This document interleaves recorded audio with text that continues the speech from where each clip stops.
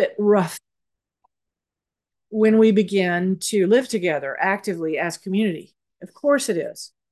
And that's only normal. But that's what, these gatherings are about. And every time y'all get together and pray, and again, it's about grace. We will be given all of the graces we need, but we do need to ask for them, to personal graces, community graces.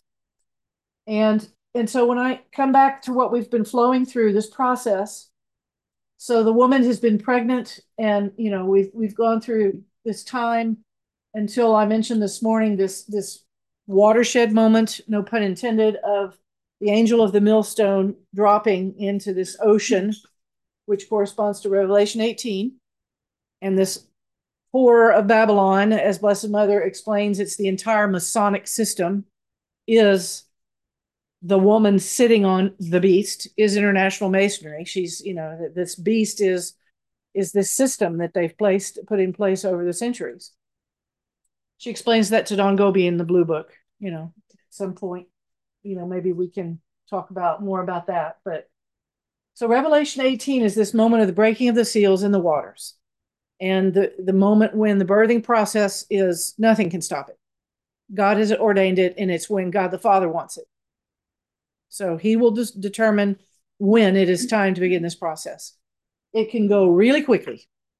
I think we're all pretty stunned to see how quickly things went with COVID, because there was a level of control and mastering, and all the structures are in place. So yeah, things could go pretty quickly, as in getting shut out of bank accounts and jobs and all sorts of things. And so this period after the waters break, any mother knows, you go into labor, and really depending upon how efficacious your breathing, relaxing, and trusting is, depending upon how many children you had, depending upon, plethora of circumstances, some women birth in 20 minutes. There's probably someone in here that's been less than 20 minutes. Others, it might be 24 hours. So what is it that some people have these contractions that are so efficacious that their cervix is dilated to 10 centimeters in no time? I posit that it has to do with our degree of relaxing, trusting, breathing. And so on this mystical level, if this is the entire earth that's going through contractions, we've described those yet again as the four modes of justice in the Bible. That's what the contractions will look like on a global scale. And it really does largely depend upon us to pray, our brothers and sisters on all of the continents and everywhere, to pray through this process of contractions, knowing that just like contractions for women in labor, they are doing nothing but good things organically for this birthing process, meaning they are opening the veil. So by definition, if I'm going to make a parallel, a metaphor between the woman whose womb is closed by the cervical doorway that dilates because of contractions, praise God, understand that spiritually, if I'm going to come up and spiritualize my metaphor of birthing, it's the equivalent of the veil opening. The veil not just tearing, but actually being open. Can we fathom what that's going to look like? You've probably experienced different times, certainly at Mass. It is said, in mystical theology, and people like, what is her name from Bolivia that lives in Yucatan now, that has the revelation of what is actually happening at Mass. Oh, Katarina. Catarina Rivas, thank you. Kind of hard to find in English on the internet. Yeah, you do. So she tells that what was revealed to her that's actually happening at stage by stage through the Holy Mass. That's great reading. If you're not familiar with it, Michael says he has copies of that and can get that. So this veil that's thinning means the separation. This is really key information. The veil that separates heaven and earth. Once when I was in Fatima in 2009, the Lord showed me that infinity sign in math. You know how we have on our digital clocks between the minutes and the seconds, those two little beeping points, is all that separates us from the invisible. The veil is super thin. We just can't penetrate it with our understanding at all. But apparently it's really thin. And so when this process happens, the veil will basically be gone. It will thin as the contractions happen. So be thinking in your mind, just like you when you were pregnant and having your baby, you were dilating. So just as so will be happening in the spiritual between the visible and the invisible. So that means, when we're in these places of refuge, when this process, this Passover begins, understand that when the holy sacrifice is celebrated, my understanding is we're going to actually see with our natural eyes the angelic host. We may see the saints. Are they going to actually come down at this stage? I don't know. I think they are. Saint de Montfort indicates yes. Certainly in this later stage of the kingdom, after the 1,000 years have begun, absolutely, there's no barrier. We will be in the full unity of the three churches, right? The church glorified, purgatory, and on earth. So, all those friends, your saints that you're closest with, your friendships, your spiritual friendships with the saints, you may potentially actually even see them in this, with your natural eyes. So, the Lord will be unveiling lots of things and opening lots of things, barriers that we presently have that we can't bear to see with our natural eyes. We will see and understand the presence. And this, like all things, it's not going to happen from one instant to the next. It will be a process, an opening. So time for us to get adjusted to the thing. These great graces that will be given, these prodigies of God, these mercies of God. And that includes your loved ones. You think of those that have gone before. We've had so many people pass away since all this COVID. Young parents. It's just been amazing what's all that has happened. But understand that, if they are already in the heavenlies, who could know the needs of your family better than your mother as the grandmother, or your father, the grandfather, etc., or a family member. So this fluid, movement, but in the communion of saints is really going to be a powerful and beautiful thing. So we come in the fullness of time. Your waters have broken. You're in labor, and then you've come to your 10 centimeters. I remember vividly each time I had the same OBGYN that delivered all three of my boys in Rennes, France. And I remember him sort of putting his hand on my shoulder and saying, Madame Patier, your baby is engaged. His head is right up here. He's in a good place. I haven't asked you to work now. You've just been praying and relaxing through your contractions. You haven't been doing anything. You've just been relaxing, right? Yeah. And now I'm going to actually ask you to work. What? And push this baby through. So there's this incredible moment of fullness where there's kind of a calm. And, I remember taking at least 5 or 10 minutes to just sort of try to chill out, because the baby's head was in the right place and the contractions essentially had, dissipated. I was dilated. Everything was postured. So it was almost a moment of rest. So what is going to happen for us in this mystical dimension? This is the first intervention.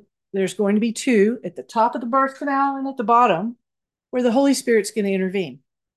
And at this top moment, when we are dilated by what? Suffering. All over Scripture, we hear about what is it that dilates and circumcises the human heart? Suffering. So we've gone through all of this suffering of the four modes of justice. It may be weeks, maybe months. I don't think it's going to be years once the waters break, the financial collapse. But it could go really fast. It really depends upon our prayers, But so we've dilated, we're open, and souls and hearts and minds are open to the visitation of God through the suffering. How many times have I heard an echo in my head? My justice is my mercy, And he's going to cause this opening of our hearts, this circumcising of our hearts through all these contractions and labor pains, until he ascertains that the maximum number of souls over the entire face of the earth are open to the maximum 10 centimeter aperture. Perfectly, the maximum number of souls is disposed for this incredible instant, which I wish I knew how long it's going to last. Is it minutes? Is it seconds? Is it days? Well, I was given something that leads me to believe it is going to be 3 days. And that there's actually two events of 3 days of darkness at the top and at the bottom. Very different events, but totally sovereign to the Holy Spirit. So you've heard about this illumination of conscience, this visitation, this warning. So where is it coming from and who is it? If it's the Holy Spirit, well, wow. St. Paul obviously tasted it personally because boy, does he hit it spot on. You've already had it probably multiple times. You've even had some spectacular moments of grace where you were able to confess your sins because they were laid bare for you. You know, we've all had these moments of grace. I know we have. But try to put yourself in the position of somebody who's never had that kind of a visit from the Holy Spirit, a conviction, you know, to be convicted. But this is what it looks like and feels like, this sword of the Holy Spirit, which is the illumination. I'm at Hebrews 4, verse 12. Indeed, the word of God is living and effective, sharper than any two-edged sword, penetrating even between soul and spirit, joints and marrow, and able to discern reflections and thoughts of the heart. No creature is concealed from him, but everything is laid bare and exposed to the eyes of him to whom we must render an account. Wow. Now I'm going to come over here to Revelation chapter 19.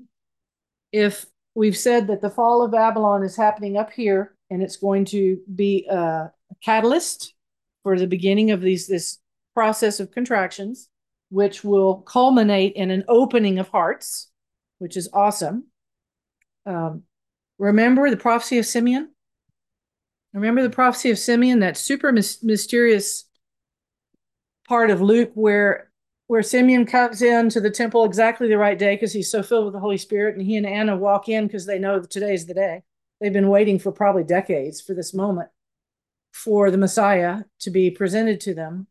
And they both appear when Joseph and Mary go to present the child Jesus in the temple. And Simeon turns to Our Lady and he says, "And your heart will be pierced so that the secret thoughts of many may be revealed." This is the hour of Our Lady of Sorrows. Father invoked her during Mass. It's truly, there was the great mystery of what happened in Rwanda. And Immaculée Ibazugu, I can't pronounce it correctly, of course. Thank you. Oh, you know, that was revealed, Our Lady of Sorrows revealed to her, this is time to come back with my seven sorrows and contemplate my sorrows, you know, because the seven sorrows, the Servites were founded in Florence, Italy in the 13th century. So, wow, you know, a long time, over 800 years ago. So the church, it's high time for us to come back into this mystery of the seven sorrows. Well, mystically, why? Well, because she is co-redeeming. She is participating in this mystery of this piercing that is already happening and going to happen certainly in this moment of illumination in a dramatic way. And that's why this title of co-redemptrix is extremely important. Right now, there's 4 Marian dogmas, and we've been praying for a long time, the people of God, Sensus Fidelium, for the 5th. And the 5th would install her really formally in the church as co-redemptrix, meaning, just like Father said, it is her heart is in his heart. His heart is made of her heart. They are one heart, says St. John Eudes. They are one flesh. And this unity, she is co-redeeming. And we as her children are also co-redeeming. Every time we turned to Our Lady of Sorrows and said, "Here, take this. Think of all the sorrows you can redeem all day long.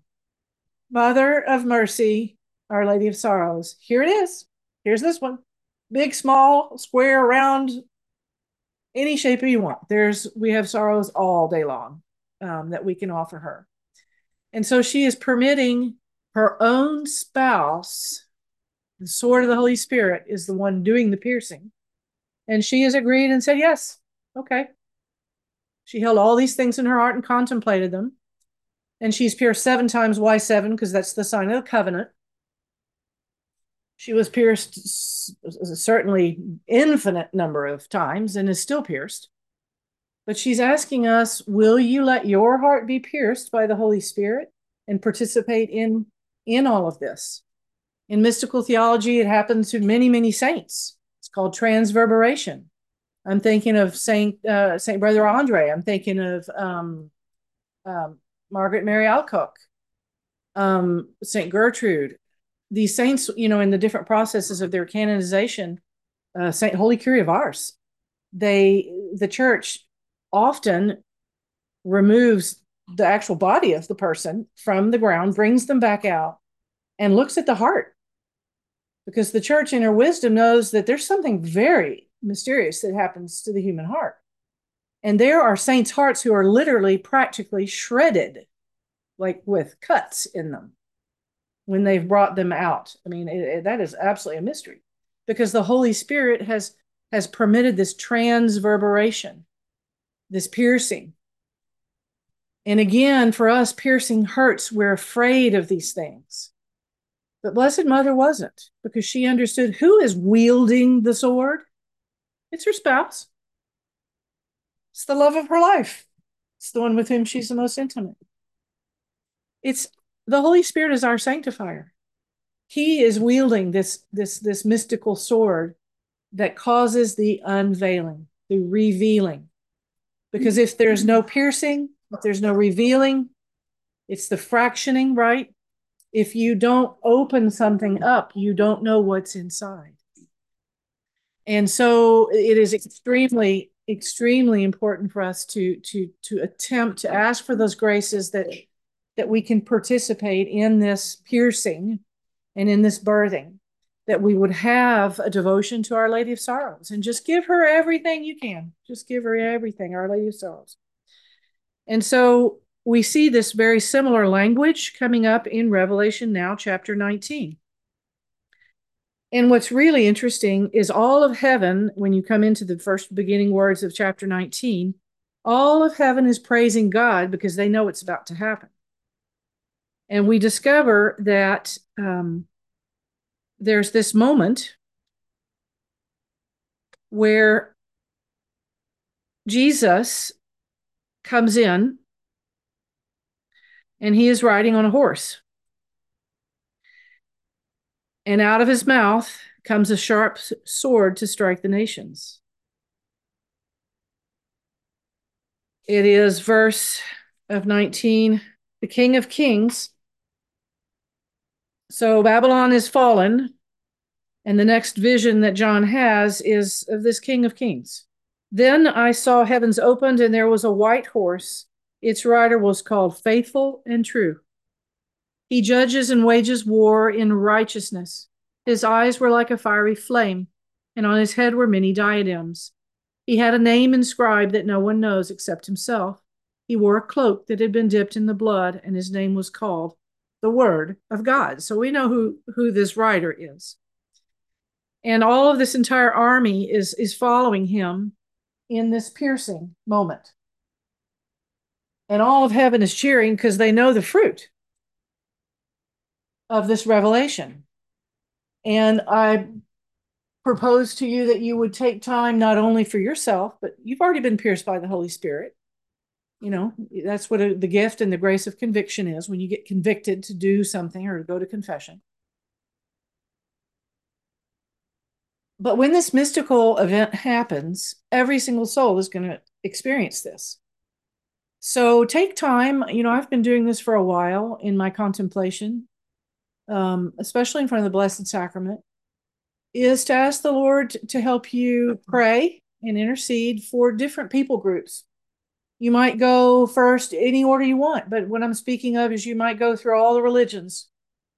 Lord, how do I pray for the Buddhists when they get pierced? at the visitation? How do I pray for all the New Agers? How do I pray for the atheists and the Satanists? What about the Muslims? Intercede for them that this piercing would be fruitful and that they would receive God and this visitation. Because it's only going to happen once. It's not going to happen over and over. It'll be a one-time incredible. The Lord has announced it to many saints as the greatest gift of mercy he possibly could give, is to this instant of visitation, this conviction. And so in advance, because we're midwiving here, not only for ourselves and our loved ones, that this piercing would produce the most fruit of conversion possible. So I have a few records. We just had his feast not long ago, St. Paul. Contemplate what happened to Saul and how he became Paul. What did that last? Seconds? We know he stayed in the darkness for 3 days, which is why I think, yes, that this is 3 days of darkness. There's another 3 days of darkness at the bottom. But because God needs to touch us without distractions, and goodness gracious, in our world today, I think he'll probably shut off the electricity and our atmosphere will go, go quiet. And yeah, will it be for 3 days? I kind of think it might be for actually 3 days. It's like Jonah in the belly. Jonah had an illumination of conscience in the belly of the whale. Lasted 3 days. He came out praising God, right? So we have examples. St. Paul on the road to Damascus is the recent one we just read about, and we're reminded, knocked off his high horse, an illumination in which he was totally instantaneously transformed. Yeah, it's that powerful. We just read Hebrews 4:12. So think about the fruit of conversion. All those people, the God-fearing ones that haven't met Jesus yet, all the simple ones, the little ones. Do you realize how many conversions? Can you fathom how many people are going to turn to you? Just exactly look at the model of Paul. It's beautiful. God sent him to Ananias. Y'all are all Ananiases. You're going to be baptizing. You're going to be evangelizing in an incredible window of grace that's never happened and will never happen again. And so will we, because that's the only sacrament that we have the right to do as baptized Christians is baptize. Yeah, we'll be baptizing, absolutely. The priest won't have time. We will be doing that. They'll be hearing confessions. So there's going to be this incredible 40 days. 40 days is the pedagogical unit multiplied by 10. There's 400 years. There's all these 40s. Well, why 40? Because it's 8 times 5. 8 is the fullness, and 5 is the number of grace. So we're going to have a 40-day window. I've heard that other people are calling it 6 weeks. Well, 6 times 7 is 42. Okay, so 40 days. 40 days of sustained grace in which we will be not sleeping. We will be out in the streets walking. People are going to come out of this event shocked, wanting just exactly like in the Acts of the Apostles. What did Paul say? What do I do? How do I become Christian? Can you baptize me? Are you Christian? How will they know? And they will know us supernaturally. And this is the beginning of this entry, which God has given to me, the word so beautiful, which I already mentioned, but those who have just come to read the book of Exodus and see how God overshadows and carries his people through this process.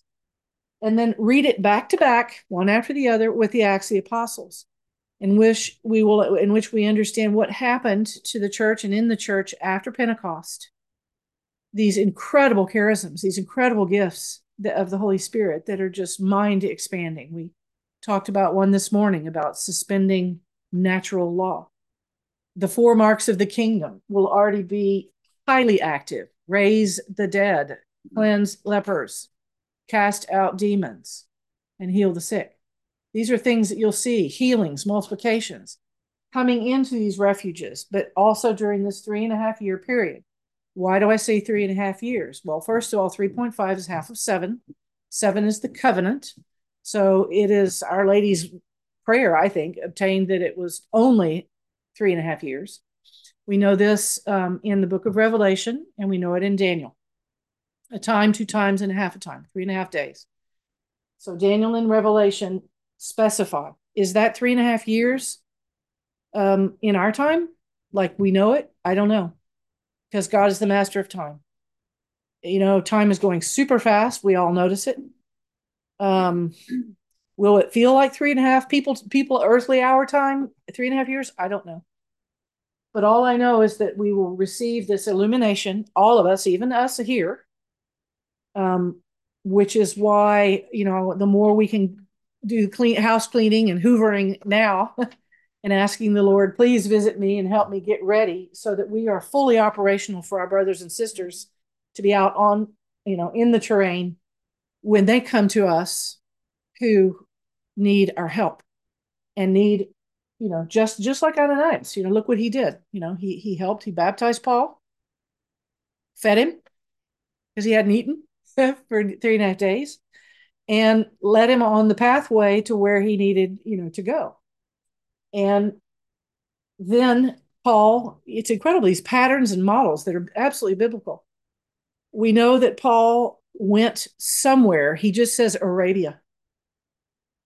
But he went away as a hermit for roughly 3.5 years. Nobody knows exactly what hilltop or what cave he was in. But for that entire duration, like it says in Jeremiah, God himself taught Paul. It was 100% revelation. Paul didn't read books. He didn't have conversations with anybody. He was face to face with God for this some 3 years. Then he went back, went up to Jerusalem, talked to Timothy and talked to Peter, just to check. Did I hear the Lord right? How's my theology? Am I on, is my revelation? Did I understand and hear the Lord correctly? And all you have to do is continue to read the epistles, and you know that Paul was spot on and highly prophetic. He was 100% fruit of revelation. Just his relationship with God, face to face in prayer, wherever, in whatever cave he was in. So what hope for all of us in this time of quiet, when the Lord will pull us into this place that we hear about in Revelation. So this morning we were saying Alpha and Omega, the first book of the Bible and the last book of the Bible. Anybody that says refuge, wilderness doesn't exist in Scripture, yes, it does. Genesis chapter 19, Zoar with Lot. And now we'll jump over here to Revelation chapter 12, in which I don't know of another place in sacred Scripture where God repeats himself in such a short space. In just a couple verses, Revelation chapter 12, he says very clearly, Father spoke of it, today at Mass, in verse 6 and then again in verse 14. So just a few lines later, and I'm going to read both of them. So we are the offspring of the woman, our mother. And it says, verse 6, the woman herself fled into the desert, wilderness. I put all these, other synonyms in Texas, where at the Sanctus Ranch, the folks that founded that call it a CMO, a church militant outpost, kind of Western language, a refuge, an oasis, a preserve. I kind of like the term Ark of the Covenant, just because an ark, as we said yesterday, is a floating houseboat. So it's got a place that you can live inside, and it also floats like a boat. And we are already in the deep seas. It seems we're heading out into the deep seas. There's not very much firm ground beneath our feet. So yes, it is. Father was like, pick one of your images. Pick any one that you like, that speaks to you. If you like a CMO, you like a refuge, you prefer the word preserve, you preserve, whatever. Oasis is a really good one. But a place, here it's wilderness. So it says the woman herself fled into the desert, where she had a place prepared by God. Wow. He thinks of everything. It's perfect provision and divine providence. God, her own Father, prepared this place for her. Do not worry about what is going to happen in these places. Whoever is running them and preparing them has been fully vetted and prepared by God to do what they're doing. And I praise you, Lord, for what you are doing with the Lamberts. Bless you, bless you, bless you. Protect them and cover them under your wings, always, now and forever. Hallelujah, hallelujah. So good, so good. And they're all over the world. all over the place. It's incredible that he's called people to do this work, to prepare this. So she flees there, where that there she might be taken care of for 1,260 days. Any mathematicians in here to tell me how many years that is? 1,260 days? 2 months. It's 3.5 years. I'm going to jump over here to verse 14, where God repeats himself just right there. I don't know of another example where he absolutely repeats himself like this. Verse 14, but the woman was given the two wings of the great eagle. St. John the Evangelist is symbolized by the eagle. And in kind of mystical theology, eagle just means contemplation. It means that prayer that just lifts you up and takes you away. It's what we call ecstasis, kind of out of body prayer. It's what happens. It's what happened to Bruno's kids at the apparition. It's what happens to the seers at, like, Medjugorje, and they get, there's this mystery where their body can't be moved, and then I've heard, I can't believe it's true, but that scientists and doctors come and put needles in them and pinch them and try to knock them over, and it's like they're gone. Well, that's ecstatic prayer, ecstasis. Lots of the saints had it, apparently. Yes, it's part of God's kingdom activities. So that means, if there's, let's imagine you've been serving, and you need to take a rest.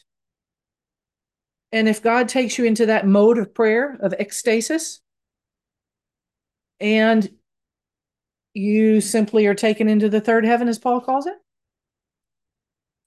and you rest, may last 20 minutes, completely refreshed, however long, the Lord can take us into that type of prayer.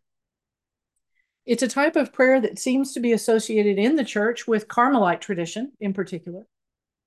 And I posit that is one of the reasons why Our Lady appeared at Fatima in the last final apparition under the title and the image of Our Lady of Mount Carmel. Because this Carmelite charism is Avila, St. John of the Cross. Many of the Carmelite saints had incredible charism of this kind of prayer of contemplation that's simply out of body. Earlier today, I mentioned Miriam, the little Arab from Palestine, the Carmelite who was in Pau in the south of France near Lourdes, and then started the Carmel of Jerusalem. She would have this levitation. She would be literally carried, and her sisters in religion would find her in the pear tree in the orchard, in the back of the convent. And God does these amazing things when he's lifting us up in prayer.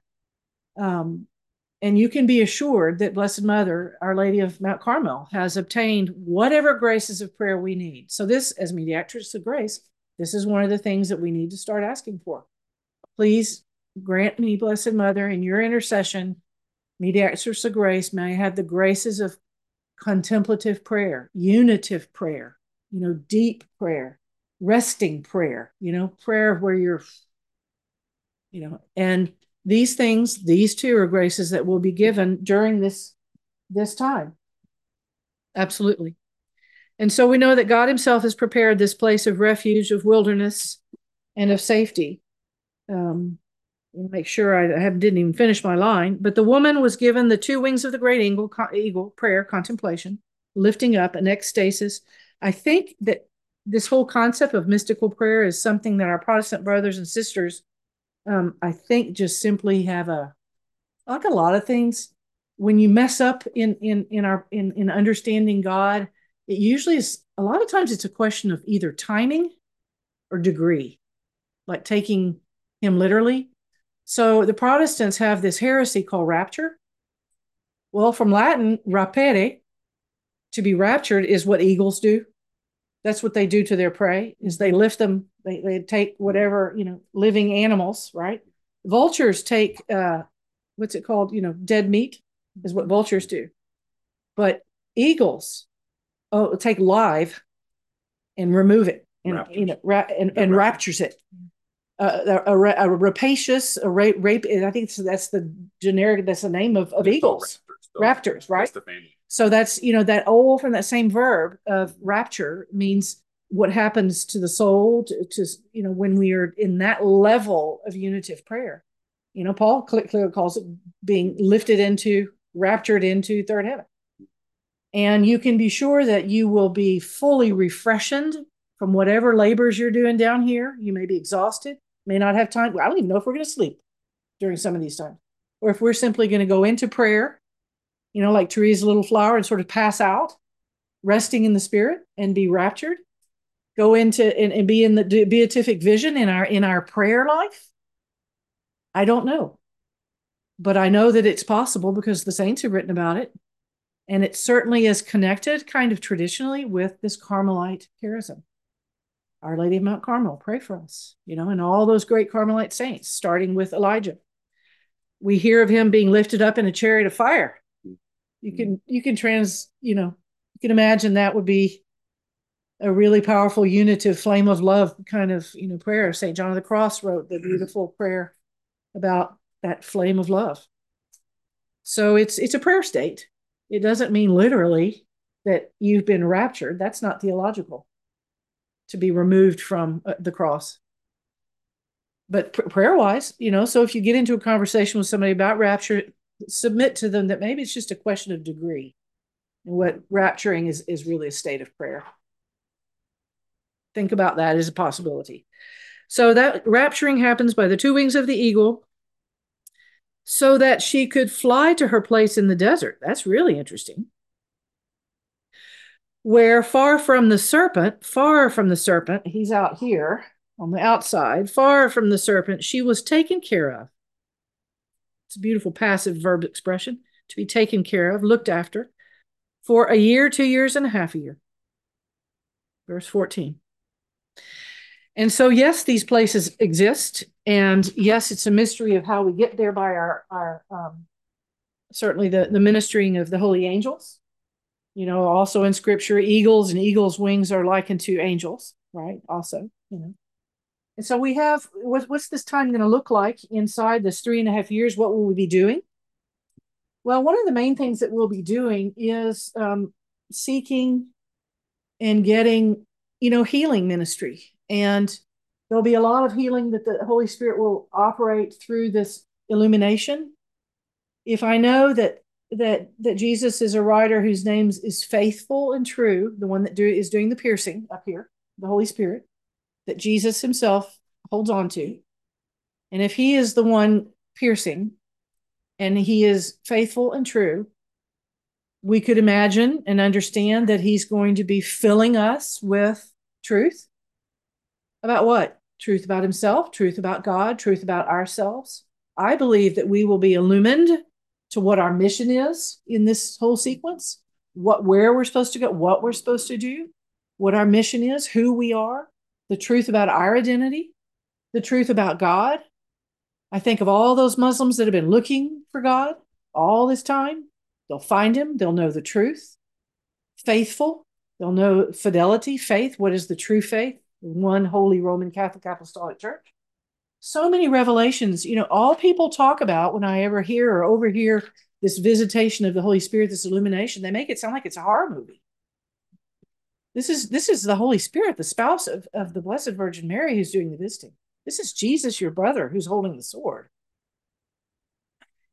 This sword is a mysterious double-edged sword that has justice on one side, mercy on the other, or you could use two other labels for the blade, pretty traditional labels: truth and charity, justice and mercy. This incredible paradox, if you've been pretty heavily pierced by the Spirit, you know that it hurts, but it's sweet. Have you read the saints' writings about that? They speak of it's painful to be visited, but it's because it's such pure love. It's just this incredible paradox of a visitation. But so you will, we will discover lots about ourselves and who we are and truths around us, not just convicted of our sin. It is said we will see ourselves as God sees us.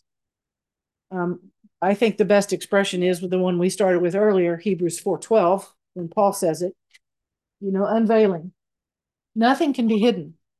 But don't be in a position of fear in the presence of the Holy Spirit. He's your sanctifier. All he wants is your best. He knows you. He's not going to hurt you. It's incredible. All these people who are Catholics and calling themselves prophets, they're just terrifying everyone, going, oh, this illumination, you're going to die from it. Well, if you're a Satanist, maybe. But children of God, y'all have been prepared already for every one of those graces of every good confession you've ever made. Think of all those moments. You've had plenty of them. And start asking for them now, to have those revelations of our identity. And so moving into will look like Exodus and the Acts of the Apostles fused, entering for this 3.5 year period. Day-to-day life, we'll be living in community. For most of us, that alone is going to take some adjustments of how to organize the space. I have a long writing that I was given about the 4 quadrants of the heart, and that the center of every household and the center of these places is always the hearth, is the heart of a house. And what's inside the hearth is a fire. And it's that flame of love, the heart of Jesus. Every one of these places will have perpetual Eucharistic adoration happening as the hearth, the fire, right? Just like a fireplace or hearth in a home. And then surrounding it are these 4 quadrants. The space that we will get to understand God the Father, God the Son, God the Holy Spirit, and the Blessed Virgin Mary. And in these 4 quadrants, when we come into a refuge, there will be activities pertaining to getting to know God the Father. How many people have a father wound? I mean, boy, has Satan attacked our fathers and our men. How many people are afraid of fathers or don't even know a father? And by extrapolation and extension, are scared of God the Father, or simply don't even have a clue what fatherhood looks like. So we need to be educated and edified in fatherhood, for sure. Everything pertaining to God the Father, Saint Joseph, paternity, those are important catechesis that we will be going through. God the Son is the place of the priesthood, the sacraments. The priest will even be forming young men to future priests. There'll probably be little miniature seminary formations happening. Like they did, even believe it or not, during the Shoah and the Holocaust, there were priests that were ordained. I don't know if y'all are aware of that, like in Auschwitz. I'm thinking of a Schoenstatt priest that was ordained there. But I mean, they had seminaries. And so the space of the priestly presence of Jesus Christ, the sacramental life, is it going to be simply alternating? It's the church. Is it going to be alternating mass and confession, mass and confession, mass and confession? Perhaps. But it's the place of Jesus Christ, the priest. Then the third is the Holy Spirit, which is really that room of pleroma and kenosis, emptying and filling. It's a perpetual prayer room. It's praise and worship. It's healing prayer, deliverance prayer. So in these refuges, there will be prayer groups, people that have charism of intercession, people that have charisms of healing prayer, people that pray in the Spirit freely. These are charisms, gifts for the edification of the church. So these activities will happen somewhere on the site, in the campus, so to speak. This, really place given over to the Holy Spirit. And then the third is going to be Our Lady's quadrant. Everything pertaining to the nurturing, the school of Mary. Yes, we will have schools. Yes, you'll set up some form of a school. And everything the Blessed Mother would transmit for us. I mean, it will be all the things that a good, read in the Book of Wisdom, the story, what does a woman do? What does a mother of the house do?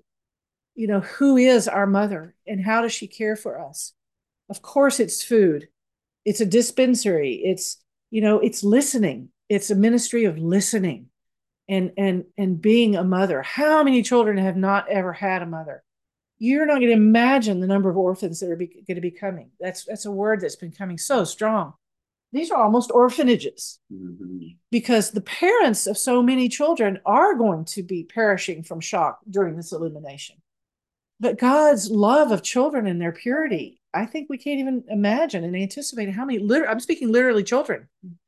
So you guys that think you're finished parenting, no, you haven't even started. You're going to be reparenting and have so many children, so many children. Who knows? Who knows how many children?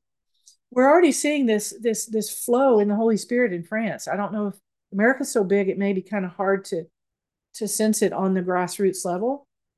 But I've had multiple priests in France tell me this crazy phenomenon that's been happening for about 3 to 5 years is teens are knocking on parish doors and on rectory doors saying, I know Jesus. Will you baptize me? The Spirit's already working. He's on young people. I mean, these are teens to the point where the bishops of France are actually at their last meeting in Lourdes, because they meet super often, and that's where they meet is in Lourdes. And they've been saying, are you having all these young people? Do you have enough catechists? How are you handling the new load? This is the precursor already on the terrain, because the Spirit is visiting youth in their dreams. And I don't even know where, but they're knocking on doors of churches saying, I know him. Can I join? I mean, it's incredible to the point where there's so many. I mean, I'm speaking like in an Père Gilles Rousselet that is in southwestern France.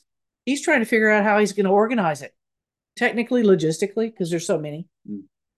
All of a sudden, he's got 20 kids that want the Lord, in his parish near Limoges. And he's like, how do I organize this?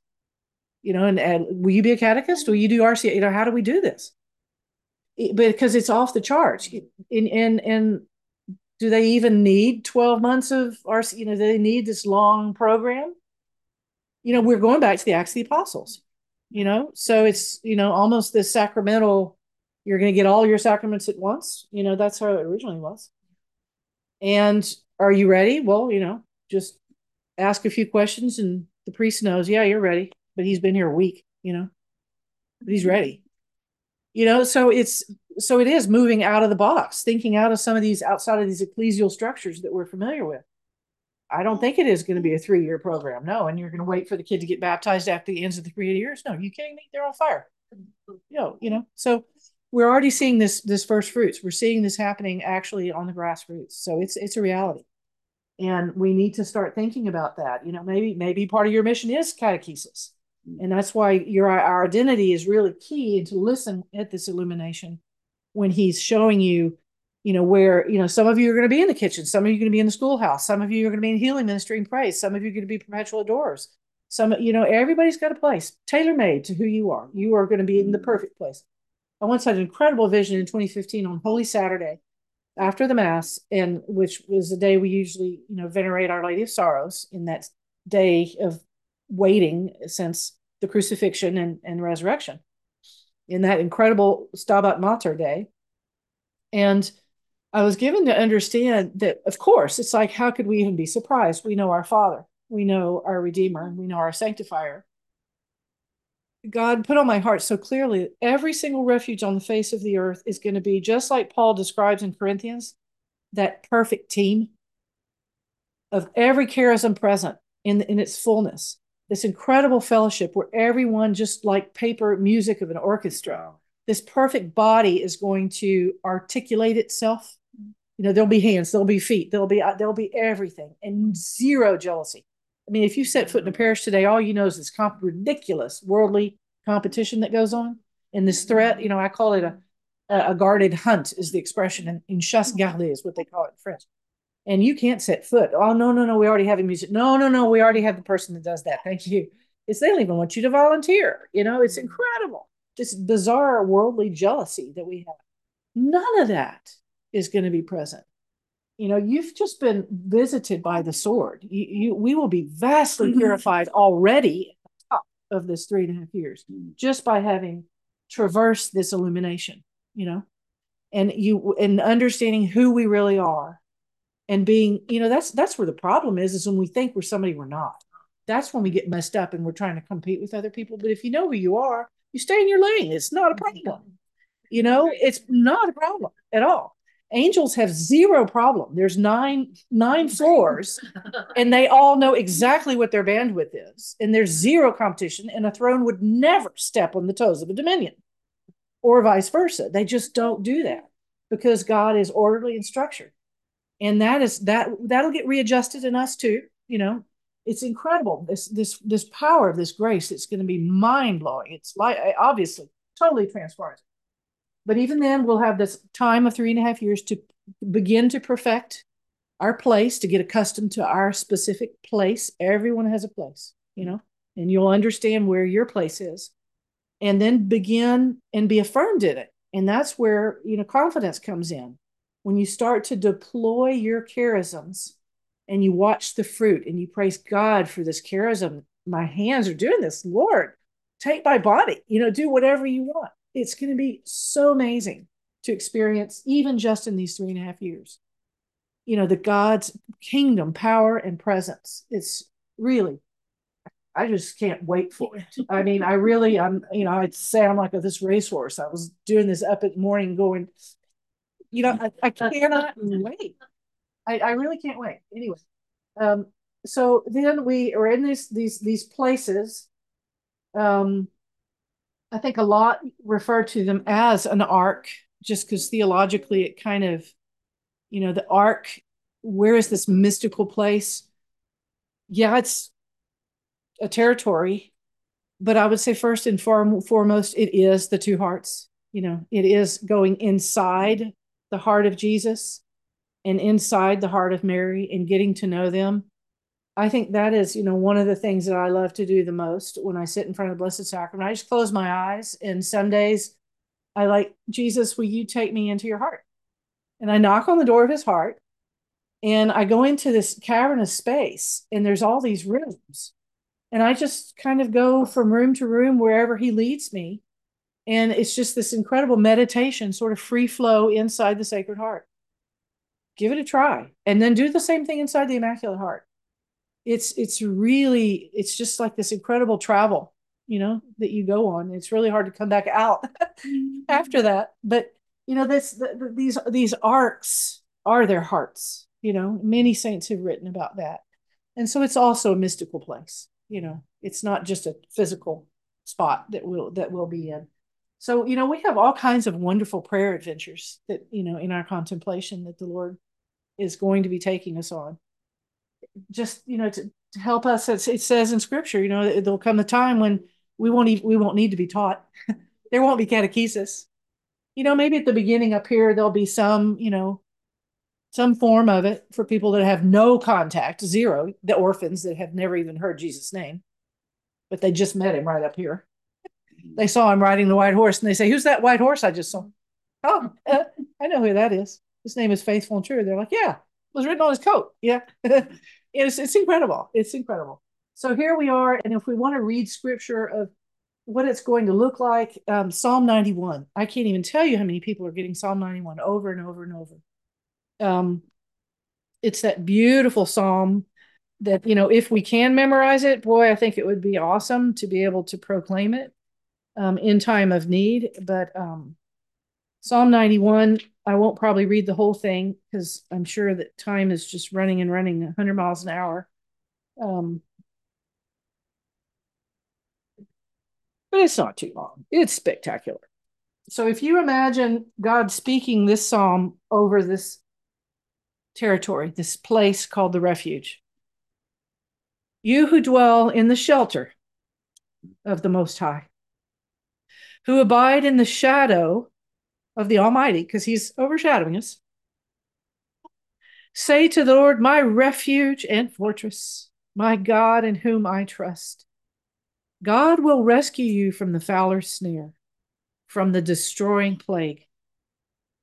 Will shelter you with pinions, spread wings that you may take refuge.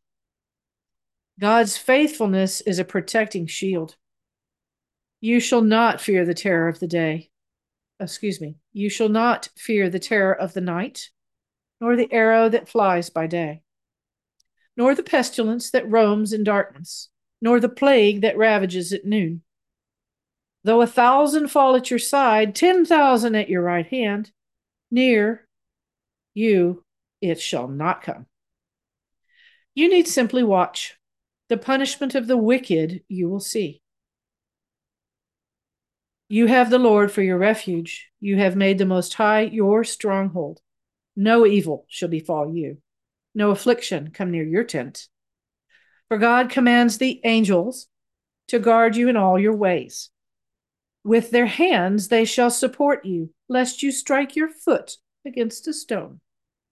You shall tread upon the asp and the viper, trample the lion and the dragon.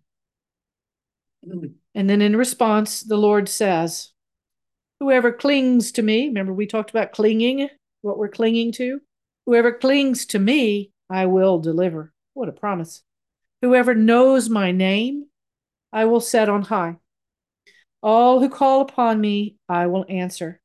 I will be with them in distress.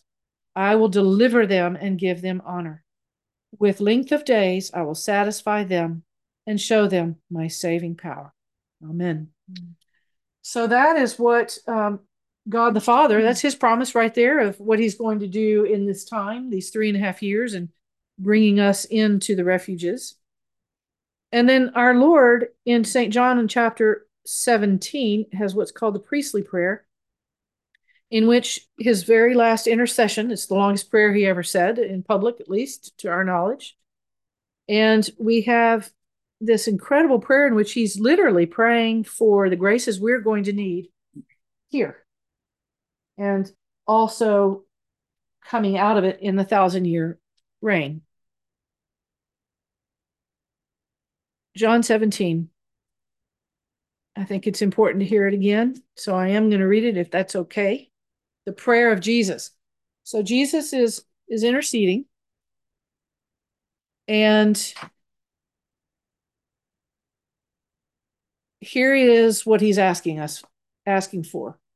I think this should be the subject of a whole other retreat, unpacking every one of these sentences. So that we are familiar, if in Texas and some places in the West, when you enter a ranch, they have this sort of entry gate that has a big old sign on top of it.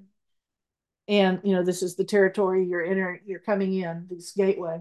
I think I would call our refuges really John 17 would be, we're going to be the incarnation of this prayer. He's asked for all of these gifts for us. Listen to what he's asking for. When Jesus had said this, he raised his eyes to heaven, just like, he's turning his face to his Father. He's physically, it's incredible. He's showing this the model. Just turn your face to the Father. Look up. Father, the hour has come. Give glory to your Son, so that your Son may glorify you. There's a whole talk on glory. It's very important for us to understand what is meant by glory. But it's very simple. It is living in the divine will. It's the union of wills is you produce that much glory. It's when the light of the divine will and ours are completely at that point of intersection. It's glorious. It's glory. It's absolute glory.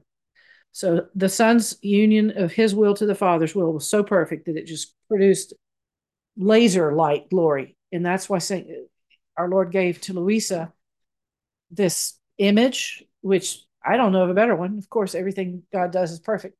But he says to Louisa, think of it like the sun. Well, the sun is a star. It's not a planet, it's a star. So it's in a perfect and perpetual state of combustion. It's fire, right? It's an on fire star that is so perfectly balanced. It's like it gives light and life. Earth couldn't exist without the sun. And so if the unity of our wills is like the sun, well, the sun's pretty glorious. You can't even look at it. It produces this. And I'm doing really pictorial sort of images. But Father, this hour has come, give glory to your Son, so that your Son may glorify you. So they're completely in union. Just as you gave him authority over all people, so that he may give eternal life to all you gave him. Now this is eternal life, that they should know you, speaking intimately, in prayer, that you be in relationship, that they should know you, the only true God, and the one whom you sent, Jesus Christ. So he names himself. It's the only place we have it in Scripture where he names himself. I glorified you on earth by accomplishing the work, I did your will, by accomplishing the work that you gave me to do. Now glorify me, Father, with you, with the glory that I had with you before the world began. I revealed your name to those whom you gave me out of the world. the theology of the name. It says, remember in the book of Numbers, in the Aaronic blessing, it says that God will turn his face towards us and graciously bless us and put his name on us. So his face transmits his name to us. That's worth a long time of contemplation. They belong to you, and you gave them to me, and now they have kept your word. We just talked about that earlier. It's Mark or Luke. It's who's your brothers and sisters, the ones that hear the word and keep it. Okay, so this is perfect fellowship. This is our family. Yeah, we have genetic and biological brothers and sisters, but family is, Jesus himself explains, my brothers and sisters and mother are the ones that hear the word and keep it. It's today's reading even. But Mark 3 is where he also says that. They belong to you, and you gave them to me, and they have kept your word. They're in perfect fellowship. They're family. Now they know that everything you gave me is from you, because the words you gave me, I have given them to them. And they accepted them. They welcomed them. They accepted them and truly understand that I came from you. And they have believed that you sent me. I pray for them. I pray for them. I do not pray for the world, but for the ones you have given me, because they are yours. And everything of mine is yours, and everything of yours is mine. Boy, that sounds like Picaretta, doesn't it? And I have been glorified in them. And now I will no longer be in the world, but they are in the world while I am coming to you. Holy Father, keep them in your name that you have given me, so that they may be one, just as we are. The principal task is for us to come into unity, not only with each other, but obviously with God's will. We will be so perfected in this 3.5 years, not anything like the 1,000 years after that, but we will be deeply already engaged in the process of unification, unity of ourselves, with the cross, right? Living on that point of intersection between the vertical and the horizontal, our will with God's will, and our will with our brothers and sisters, the battle of wills that we're in now. So that is one of the main things, is this unity, that we'll be perfected in during these 3.5 years. I am coming to you. I speak this in the world so that they may share my joy completely. So remember what John the Baptist says about joy. What's the source of joy? I hear the bridegroom's voice and my joy is complete. So when you're in that intimate relationship of listening, and, because we can look at something and not see it, but we'll start looking and see things. And then that active and passive, you can listen and sometimes not hear. But the whole point is it penetrates. You receive it when you hear it. Father said that at the homily. So we will hear each other. We will hear the voice of God. And that is the source of our joy, is hearing our bridegroom, our beloved's voice.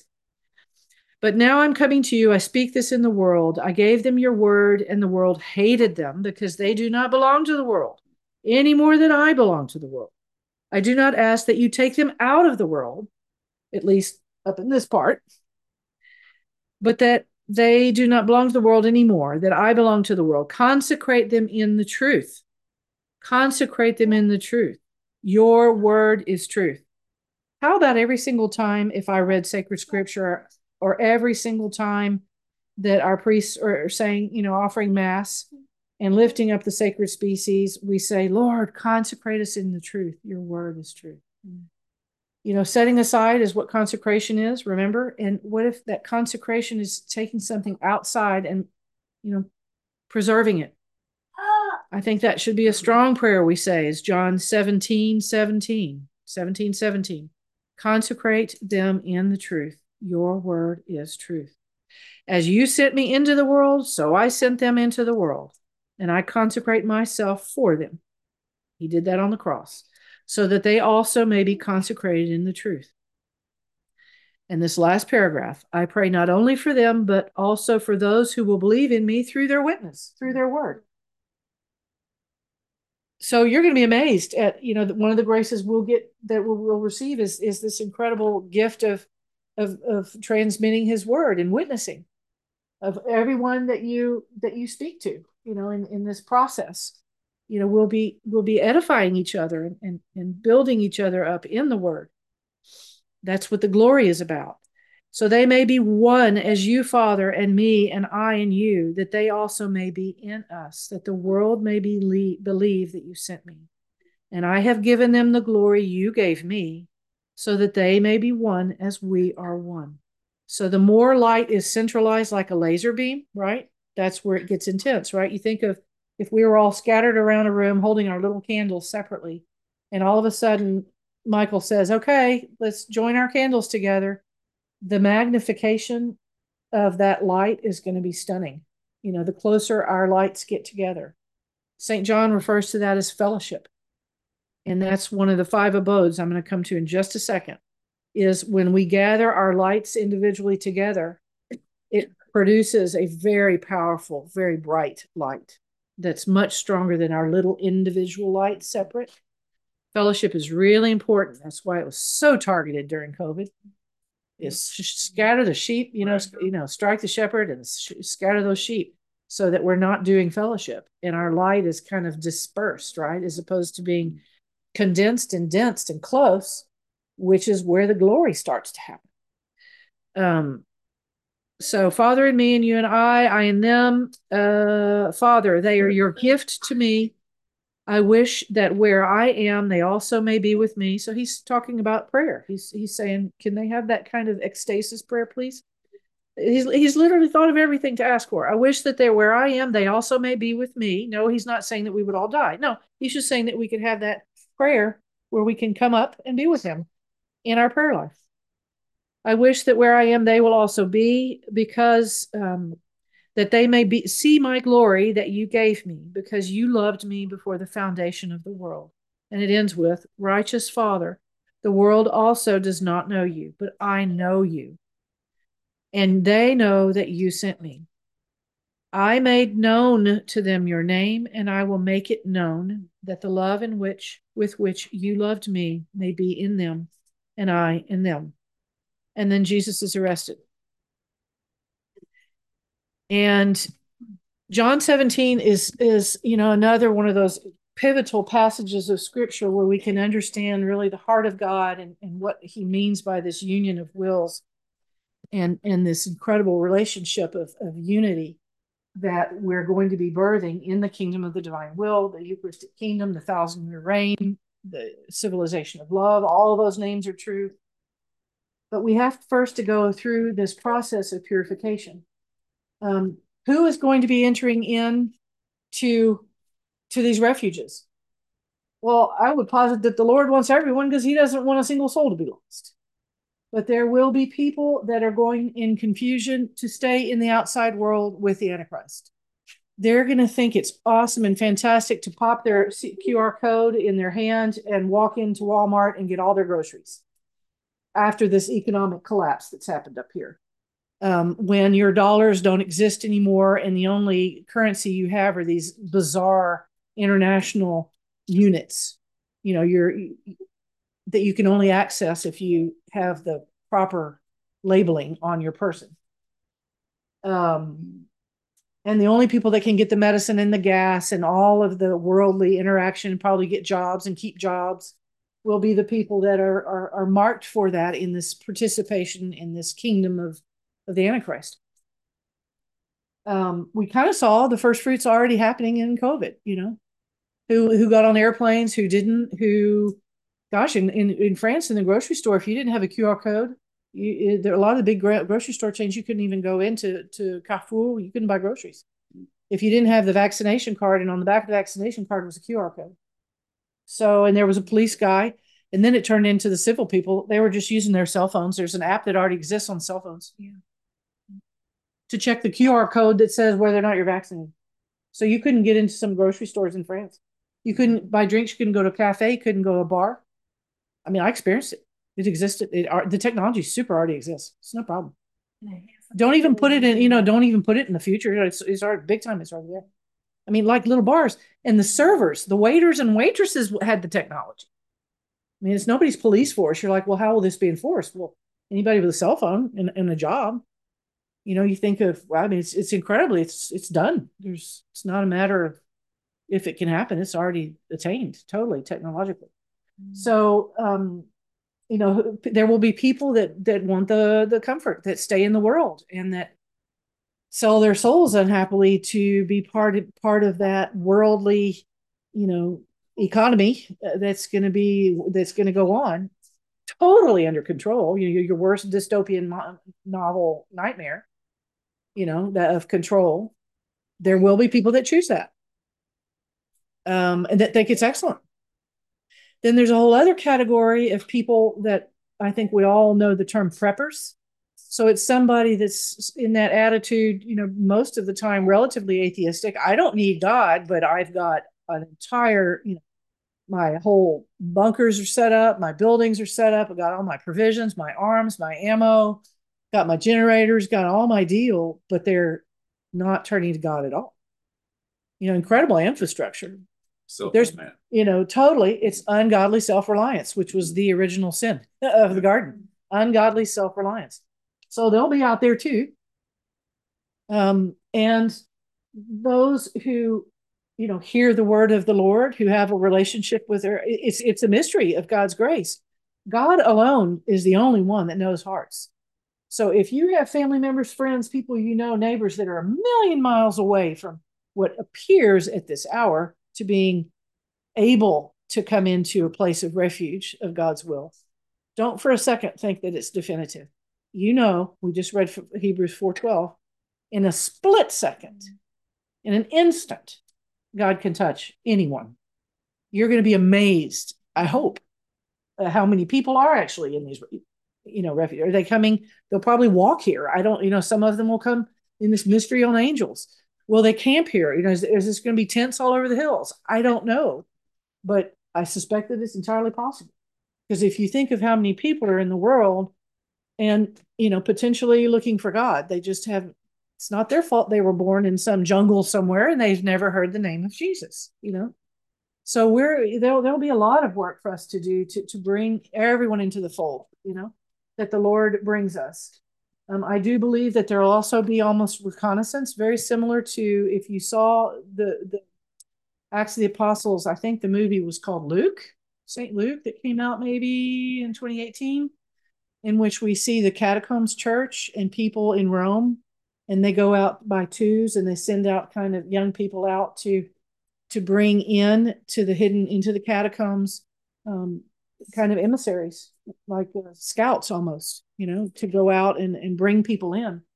Is this going to be, porous? Is it going to be fluid? Will there be people that regret their choice of being out in the world? I think so. I think God is merciful. I think that we may actually be sending people out from within our refuges, out guided by holy angels, to bring in others who God has, called forth in his mercy. They've had a change of heart. That's my understanding and sense and hope. So this is a brief 3.5 years of learning to live together, learning to live in the Spirit, learning to live in the divine will, living with a dilated veil where we may perceive a lot more than we certainly do at this hour. We're going to be way more sensitive to the communion of saints and the presence in that veil. It's going to be a very mind expanding process, certainly the visitation. And then when in the fullness of time, when God the Father is ready, is it literally 3.5 years? I do not know. But I know that there will occur a second overshadowing of the Holy Spirit, a second outrageously powerful, incredible Pentecostal moment. I think when most people think of a new Pentecost, it's this moment. And when our Lord says, I can't wait to cast the fire on the earth. Yeah. This is corresponding to Revelation chapter 20, in which this fire of the Holy Spirit literally covers the face of the earth. It is a fire that purifies, but also a natural fire that destroys that which the strongholds that need to be destroyed. But it's also for us in particular a sanctifying. It is the massive effusion of the Holy Spirit charity upon us. This is how we will be able to begin to even consider being part of the civilization of love. We will be so filled with the Spirit. It will have already happened to a great degree, but just like everything in God's gentleness and wisdom, it is a process, right? A process of preparing. So this fire is a literal temporal fire over the face of the earth.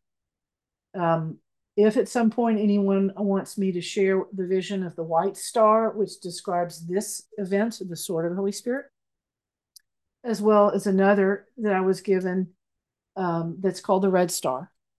And it's a second different type. It's the Holy Spirit fire. This is the Holy Spirit sword, and this is the Holy Spirit fire. Just pick up any of the scripture prophetic books. All it talks about is the first time the Lord purified with water, and the second, he won't do that again. He said, I will do it this time by fire.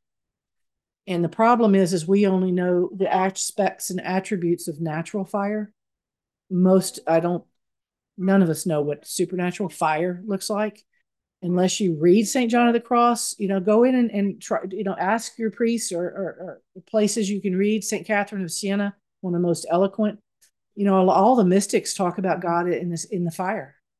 And the main thing is God won't force himself on anyone ever in any way. It is about our freedom. And if I'm afraid of something, let's imagine I'm afraid of God the Father because I didn't have a father. I don't know what paternity looks like. I'm just scared of men. The Father is like scary. What if? So I'm going to need in this time, I'm going to need some healing to kind of, take my wildness away, my fears and my woundedness of fatherhood, and begin to get to know. I may have been, same thing with a brother. There's so many, we're so wounded. That's, I think, really practically the principal activity that we will be engaged in is healing and conversion. We need healing ministry in our natural selves. We're going to be doing a lot of these things in this time, and to prepare our hearts, especially for fire, because we're afraid of fire. Of course we are, because we just know the fire that burns. But there's passages in scripture, there's so much to share, but God expresses himself and about there is such a thing as supernatural fire. And it's what's on the throne of God. And God is in that fire. And he is that flame of love. And the saints knew that, they experienced it, they wrote about it, we can read about it, we can pray about it, and just become less blocked in our fears. Lord, help me, give me the grace not to be afraid of you, Holy Spirit, to welcome you. A monk in France, somebody in Martinique wrote beautiful. I'll try to find it and translate it if I can find it in my laptop. It's a rosary of what's called le cœur d'accueil, a welcoming heart, a heart that's open and welcoming, to this fire of love and to God's presence. So that's really, I think, the main thing we have to be concerned with at this stage in our lives is to progressively open up our hearts, and that we would have these, like Ezekiel talks about, not a heart of stone, because that's what we do when we're scared and wounded, is we get tough, we have hard hearts. And that is, curiously, it's fantastic what Paul talks about just before in Hebrews chapter 4, verse 12. He talks about that passage of turning our hearts when at last you hear his voice, harden not your heart. And that's the subtitle for this whole thing. When at last you hear his voice, you just heard up here, harden not your hearts, getting hearts of flesh. And that means all across in charity and just in trusting people, trusting each other, trusting God. So much, we're so wounded. So that's what he's going to use this period. And then he will permit this fire naturally to literally destroy what needs to be destroyed, preserve what he desires to preserve. He will suspend. We saw that in California. I don't know if y'all saw the footage in those super bad fires that were maybe 3 years ago. Do you remember seeing like houses totally preserved? There wasn't even smoke on houses. And then the whole rest of the entire neighborhood torched. That's easy for God to do. to place a bubble around even something as small as a room. I mean, for heaven's sakes, look at Nagasaki. The brothers were praying the rosary. Yeah.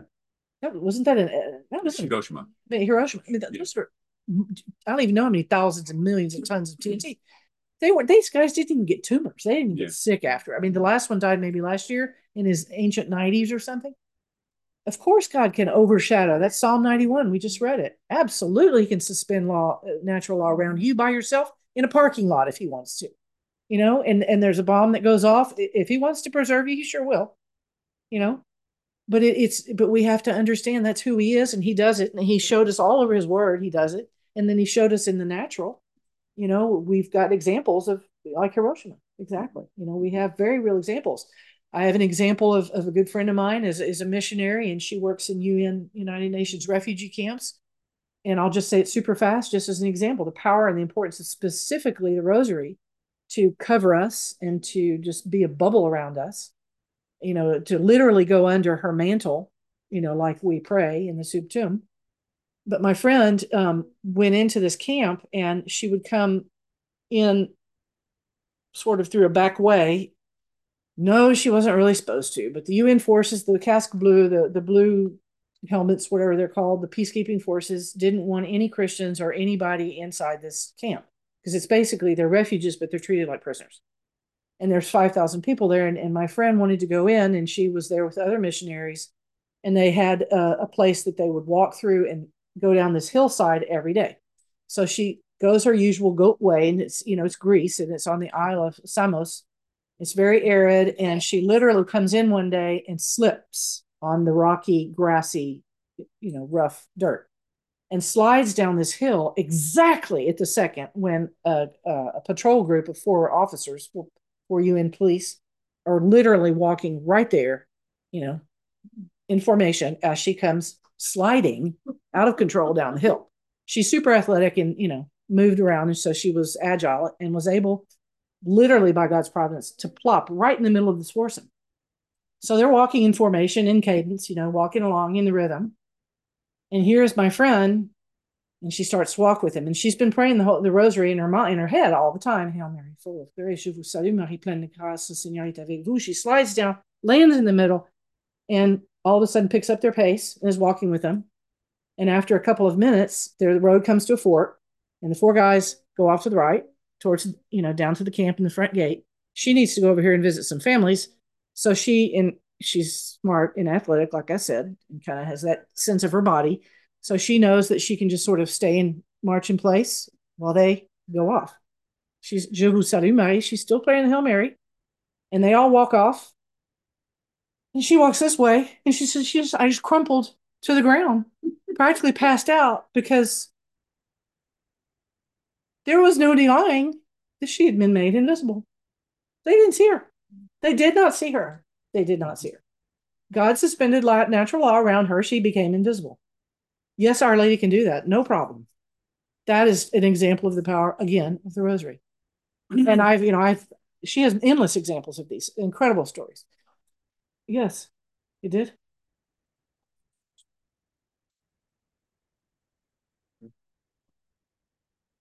Incredible. 2 bags full of statues of Our Lady, straight past them. Even the guy who was in front of me, I don't know what happened, but he just kicked off. And so from they all jumped on him and dragged him off to the wherever, and I just walked past him.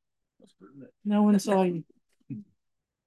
So yeah, control points, places where an ID is required, places. I have Father Mark, it happened to him at immigration, right at the passport control at Heathrow Airport. Same thing. He walked up to the gate, he didn't have the visa to get it. He shouldn't have been in. He needed to go to Rome, and he was from Australia. And he got to the gate, put his passport in, and the officer was instantly, exactly at that moment, put his hand on the passport, was beginning to seize it. A colleague says, "Hey, Joe, would you come over here? It's time for break. Come over." Oh, okay. Oh, okay. I'll be right there. Push the passport. Didn't even look at it. Father didn't have the paperwork he needed to do. He got in, and he was on his way to Rome. I mean, things like that can happen. So yes, our faith needs to increase and hear these glorious and witness to these glories I know every person in this room has miracles to tell. I'm positive. Share these things, edify each other, share, give glory to God with all those miracles that you have of multiplication and, just crazy stuff that God is doing just because he's so good and he's so powerful. So coming through this is a very real fire, but it's mainly for us. It's going to be a fire. I don't even think we will see the fire, but all I know is that when we come out, and I will tell that another day and another time when I come back by the grace of God, um, what this red star, this event looks like, and what our experience is. But all I can say is after this fire, people actually all over the world used to and still do start fires. So something will be more fertile. I know that sounds complex. Why would you destroy something to make something grow? But I received part of this vision. I'll just give you this was this word, like a word of knowledge. And the word is spontaneous regeneration of the face of the earth. That's just what the Holy Spirit says in that prayer. And to renew the face of the earth. And who is that? The Holy Spirit fire. Yeah, he's going to renew the face of the earth. Is he going to do it over a 6-day period? Maybe just for the fun of it, he might do it over 6 hours. What if it took him 6 minutes? God can do that. Yeah, of course. He could regrow every forest on the planet Earth. He could repopulate every ocean with a bazillion kinds of fish. And I'm talking of Eden fish. I'm talking fish that you have never even imagined. And in a super abundance, because God doesn't do anything in abundance. He's super abundant. And all I can say is that I was shown the Comal River in Texas, which is a very small river, but I spent like a fish my entire youth in this river. It's only a mile long, so I know it really well, like practically every millimeter of the thing. I had swum with my goggles and living in it. And all I can say is I was shown this river at this stage after the fire. Jesus took me down in a prayer time and showed me the river. And then we went inside the river and I saw fish. Of course, I've never even imagined these fish, the colors of the fish, the variety. I mean, thousands, hundreds, turtles of every, I mean, crazy things. And all these seaweeds growing. And they had flowers on them, seaweed growing flowers in the water, flowers. Yeah. I mean, it was incredible. I couldn't believe the life. What am I looking at? And it's Eden restored. Mm. It is. That's what this is about. And that is only the 1,000 years. We haven't even come to chapter 21. We haven't even come to the marriage feast. But we're going to need 1,000 years to perfect our unity with each other, our stewardship of creation. Yeah, because we've proved ourselves. We're not great. For the past 6,000, our record, we're kind of like on a grade F or something. We're not doing very well with stewarding ourselves, our faith, our planet, anything. And God knows that. So he's going to give us a nice 1,000 years, which scripturally means a really long time. Is it literally 1,000 years? I don't know, but it's a long time in order to prove that we're worthy of having the keys to the kingdom. And once again, we know who those saints are, these incredible miracle workers. They were so in union with God's will that they had the keys to the kingdom, which means the power. Remember, we said at the beginning this afternoon, God is power. The power to operate like the Blessed Trinity. We are so trustworthy that we have the key. Let me give you the keys to my kingdom. Good and faithful servant. And just as a small example, but endless other things that we can't even imagine, that what would be those keys? They would open what kind of door? The door that says, resurrect the dead, raise the dead, cast out demons, heal the sick, cleanse lepers. Yeah, there's going to be. So if there's practically no natural law, and what if we don't even have, we'll have bodies, but what if we don't have to practice time and space and concepts like that? What if bilocation is just part of the gift? I want to pop over there and say hi to Jessica. Hey, Jessica, anything is possible. And that is God's kingdom. It is so vast and so perfect. And what is stunning to me is when I just imagine in my ignorance If that is only the 1,000 years, and that is prior to the triumph and prior to the wedding feast, this is just the 1,000 years of the kingdom of the divine will that will prepare us for the final and second coming. And so, to conclude, it used to be that everyone, all the fathers of the church, understood that there was an intermediate coming in the spirit, not, this messianism of the heresy is thinking that Christ is going to come and reign for 1,000 years in his person, in his bodily person. That is absolutely a heresy. He's going to come and spiritually reign. That's what we're talking about here. And reign where? Where is he going to be? In the Eucharist. It's the Eucharist. That's why I call it the Eucharistic Kingdom. He will be reigning in the Eucharist. He will be, I think that's going to be our nuclear power plant. I don't know what kind of energy we're going to have, but all I know, are we going to have lights? Well, Scripture says the light is the lamp. So the Eucharist is going to be our battery source. I don't know, but he's whatever he wants, and it's entirely possible. It's not going to be cold. It's going to be Jesus. And so it is something for us to, it took Louisa to receive thousands and thousands of pages of what that world looks like. If you really want to delve into that, because it's your Tabor moment, it's your transfiguration event. Reading Louisa is letting you look at the horizon of what that world is going to look like, and if it's something you feel like helps to motivate you and to bring you to draw you towards God, then go for it.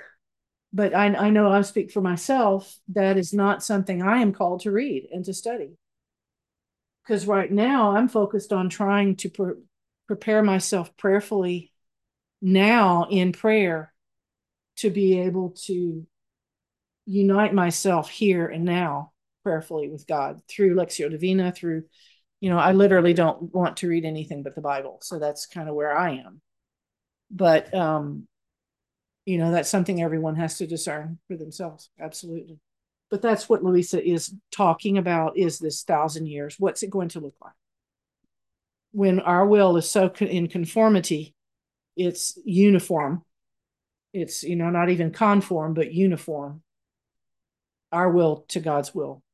And so we talked about those two lines on the cross to conclude, and it's that union with God's will is the vertical line, and human will is the horizontal line.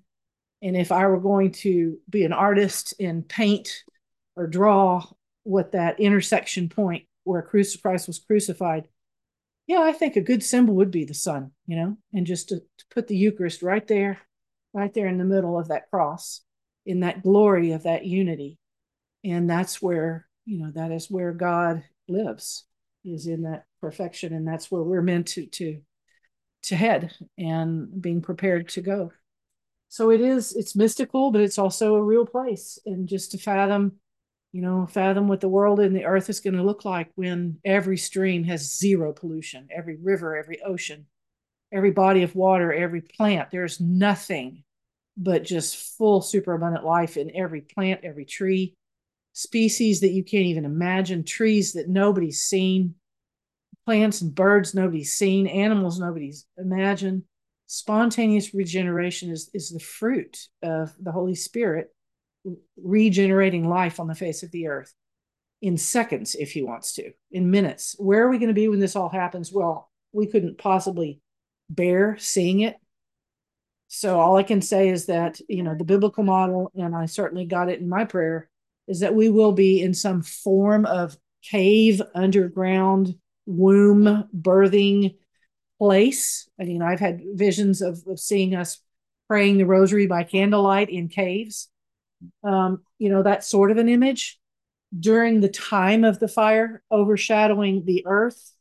But literally, we will be filled at those moments with incredible charity. I mean, well, the flame of love that we've been praying for, and Elizabeth Kendallman does an awesome job writing about.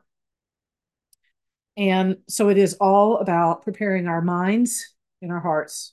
What do I have to prepare? Well, massive what's happening here in the temporal, but us individually, spiritually, it's prepare my heart to receive the fire, and preparing my mind to receive the kingdom, to be able to imagine and accept that this is possible, increasing my faith.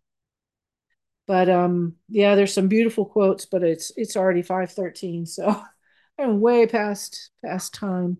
Um, Comments or questions, we can to be continued, I think, because there's so much more. And y'all are such a beautiful group of ready, seeking, ready to serve the kingdom for sure. It's amazing. It's been an honor being in the same room with you. Do you think,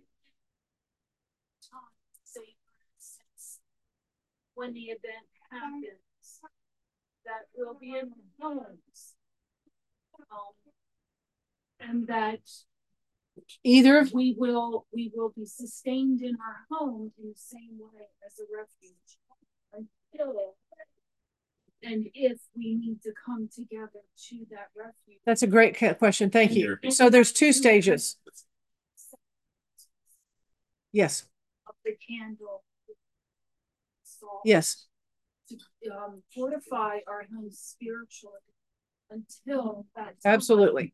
So that is what. Lucy, can you repeat the question? Okay, so the question is, what about an intermediate sort of stage before, if we're called into a refuge, what about it corresponds to the 40 days?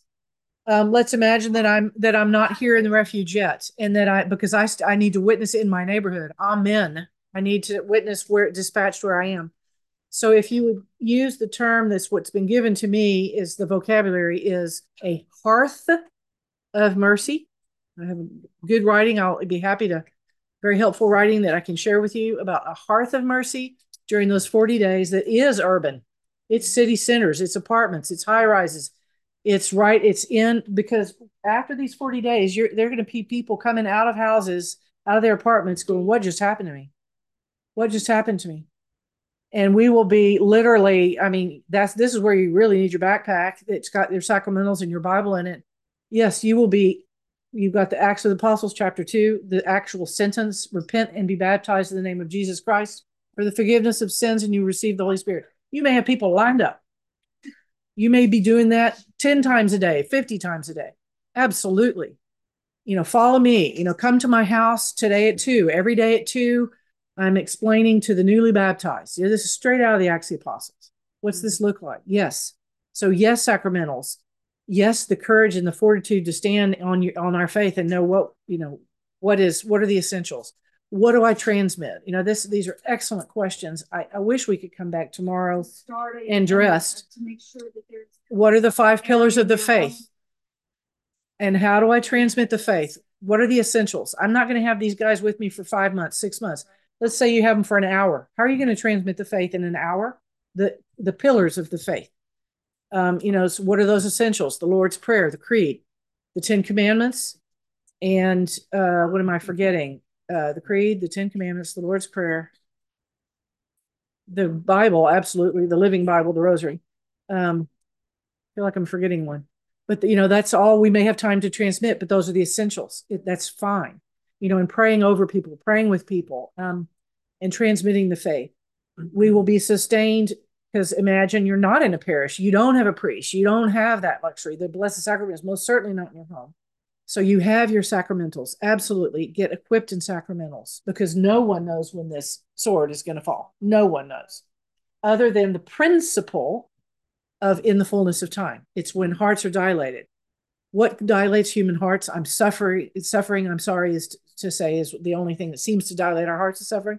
And that God will drop this sword at the perfect instant where the maximum of souls on the face of the earth are open through the suffering to his visitation.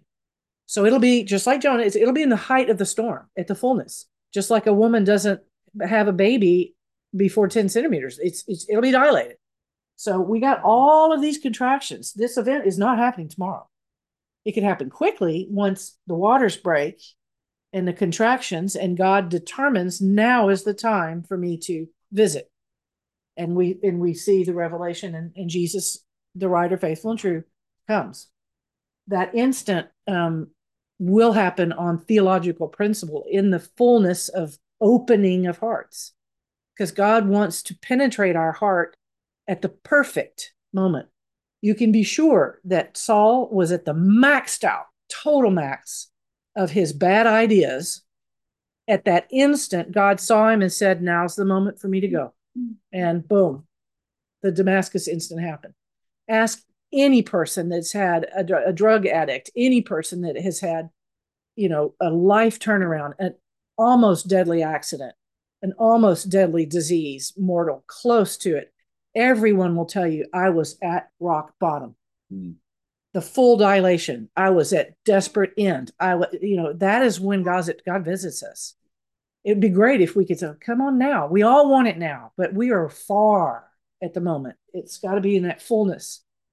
And the waters haven't even broken.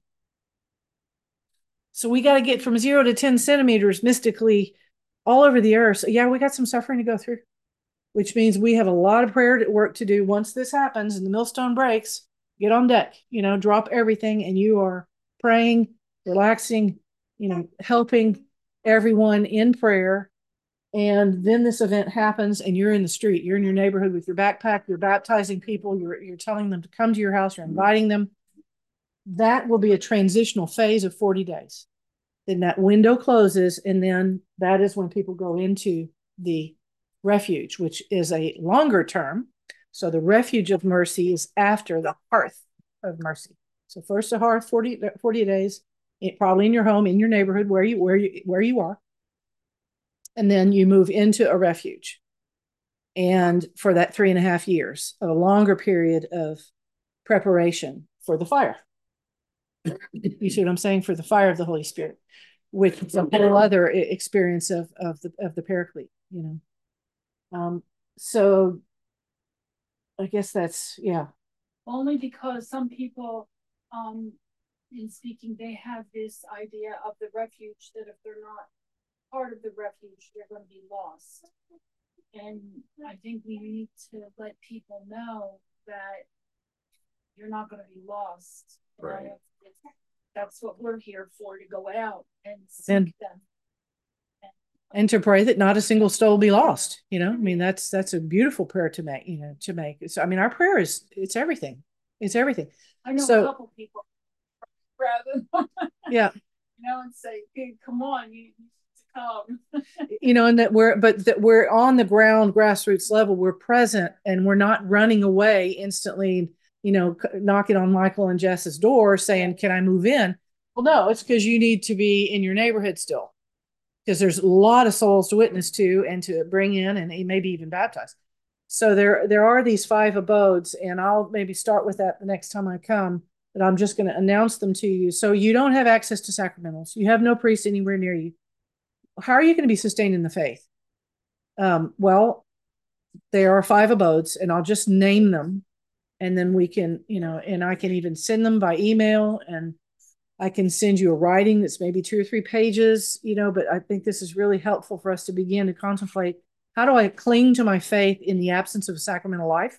Because I don't have access to a parish anymore. I'm having another COVID lockdown situation. So, because that will come. The 5 abodes are to remain, to abide. An abode is where you abide. In abiding, Jesus says, abide in me, John 15. Remain in me, to abide, to live in, like it's your house. It's a place it's familiar. We abide in his name, the perpetual prayer of Jesus' name, just repeating his name. That's the Jesus prayer that the desert monks, the desert fathers knew about.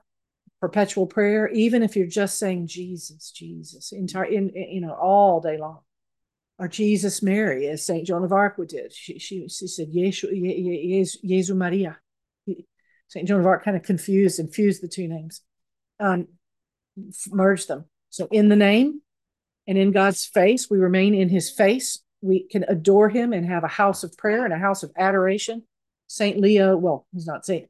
Leon Dupont, the holy man of Tours, was given that he was just one, but we know so much about the power of God's face, his visage. We know it from scripture, from the book of Numbers. We know that in Psalm 67, it says, may God arise, may his enemies be scattered, may those who despise him flee from his face. God's face is so radiant, like the sun, that the enemy scatters, disperses, is confounded in the presence of God's face. Where do I have God's face? In the Eucharist. That's why we're supposed to be doing Eucharistic sessions, scattering. And I know the exorcist in Nashville, Dan Reholt, is a friend of mine, and that's what he does. He drives around Nashville, Blessed Sacrament, and he's watched, brothels shut down and tattoo parlors shut down, just letting the Lord scatter, praying that Holy Face chaplet. There's a wonderful little chaplet called Chaplet of Holy Face. So we remain in the face. Does everybody have an image, an icon of our Lord's face in your house? You must have one. And that's your prayer room. That's your tabernacle. Come before his face. He is Eucharistic. He even told Saint Faustina, I am Eucharistically present in the icon of divine mercy. Have an icon of the divine mercy. Absolutely. In your prayer room, go before his face and worship him as if he were in the Eucharist. He is present. The power of God's face. He who has seen me has seen my Father. Wow. The face of God is so powerful. His name is so powerful. The entire universe trembles before his name. We should be saying his name all day long everywhere. The monks knew that. How did we lose that tradition? I don't know. So in his name, in his face, in his word. Yes, it's wonderful that there's liturgy of the word at every daily mass, but can we read scripture more? Can we practice Lectio? Can we make it a daily to spend, 20 minutes inside the Bible? Any passage you want, just open it. Just let him crack it open in the word and then in the light. John, blessed John, the disciple, beloved, and author of gospel, tells us so clearly this mystery of fellowship, koinonia. We are lights, the light of Christ. We got one at our baptism. But when we gather together and create light together, it multiplies, it magnifies in an exponential way. We have to be in fellowship. Don't let yourself be alone too long. Seek the fellowship. Seek the light of other Christians, because the enemy wants to blow your candle out. And that's why he's trying to separate us and divide us and scatter us. And even if that means talking on the phone to somebody when you're down, seek the light of other fellow Christians. Fellowship is the light. And then the final and fifth abode of the five is to remain in the truth. What's truth? Says Pilate. Well, truth is every righteous act you ever do. You're standing in the truth. Godly, righteous acts produce this presence of truth. You are witnessing to the truth when you do something righteous. We have a beautiful list called spiritual and corporal works of mercy, just to start with that alone. What's a righteous act? Just look up the list of the corporal and spiritual works of mercy and practicing them. Every time, there's a guy named Charlie Johnson, if you ever heard about him, in Korak, he has this expression that's so spot on. What does he say? Declare that God is God. Recognize God. How does he word it? And take the next right step. We know that's what living in the divine will. We're supposed to next action. What do I do now? What do I do now? Okay, how do I spend the next? Turning to him constantly. That kind of prayer of the presence does produce righteous acts. Yeah, we could go from glory to glory, says the word. From grace to grace. Just flow along in that flow of righteousness. And that is, you're abiding in the truth when you're living that lifestyle. So those are the five abodes. Have nothing to do with the sacraments. Nothing. And that plus the sacramentals. And Candlemas Day is February 2nd, so make sure you get your candles. Another question. It seemed like somebody was about to have a question. Wait. So just to go one more time, from the time the angel drops the millstone until the illumination, that period in between was...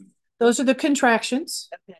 And the contractions look like, on a global, signs of God's justice in the Bible are the same yesterday, today, and tomorrow.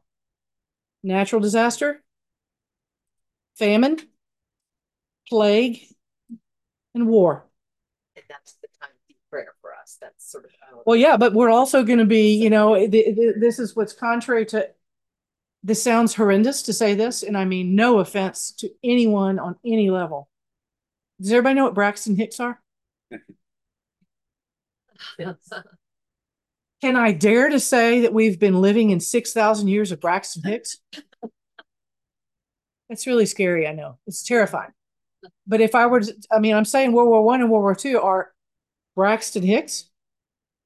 Why is it so different? Because these contractions are going to be in perfect synchronicity, just like COVID was. It's going to be happening all over the earth at the same time, just like contractions in increasing intensity. Get your breath. Yes, we're going to have to be so in prayer. And our prayer is going to carry everybody else. Literally. Prayer is that important. Our intercessory prayer. It's going to be important for us to remain at peace. But it's going to be reverberating. I mean, our Blessed Mother, that's all she's told us about is please pray. Y'all aren't praying enough. I mean, how many, she's saying that every 5 minutes. So, yeah, this is extraordinarily intense, but those are the modes that God will and always has operated in as signs of his justice, those four. So in that sense, we know what to expect, but what we don't know is the intensity of it happening in synchronicity on a global scale. And the only time we've ever seen that before was COVID, where there was that level of control. And, people are we're all freaking out, at least I am in Texas, over these crazy storms that are happening. And a lot of people are saying, gosh, that's just HARPA or that's some, human manipulation.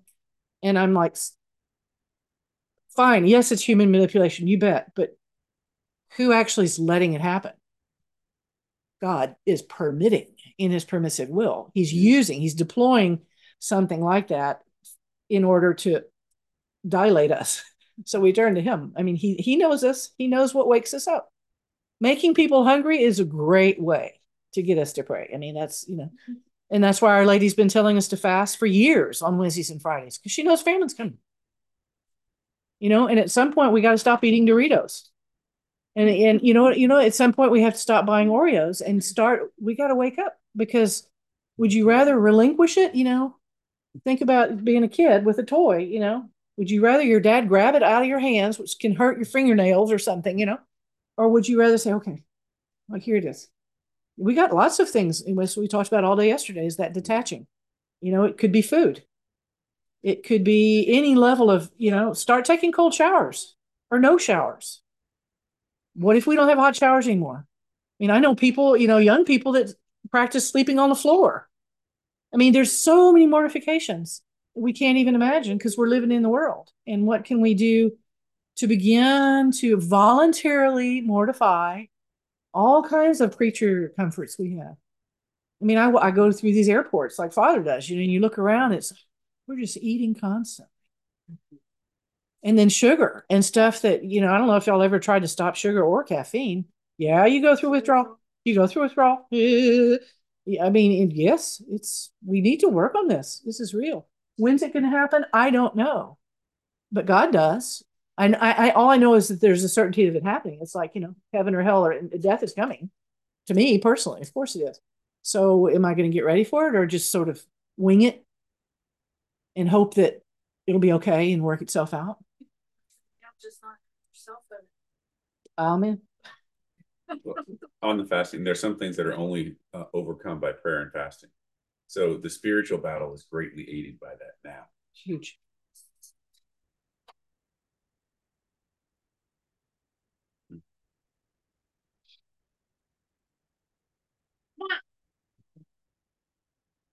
I 2 days ago, I was looking for Elizabeth Kindleman's request for fasting for specific days, for specific intercession. Oh, I don't remember. I couldn't find it. I remember that there were some things in there. She was told to fast on bread and water. Specific days for specific. Yeah, like Wednesday and Friday, I think. So the question is, fasting on Elizabeth Kindleman's writings. What were the recommendations? Just in case for the antenna, for the microphone. There's a page in the book that has Monday for Creeds, Tuesday for this. Oh. It's in the book. See her book for the details. of the recommendations. Okay. Picture next to Any other comments or questions? We've covered a lot of material. Yes, we have. You've been so patient. Thank you so much. Bless you, bless you, bless you. Thank you so much. Thank you. So how about if we just close with a prayer in the name of the Father and the Son and the Holy Spirit. Heavenly Father, we turn our faces towards you. And we bless you. We adore you. We worship you for giving us your Son, for pouring your Spirit out over the face of the earth and making all things new.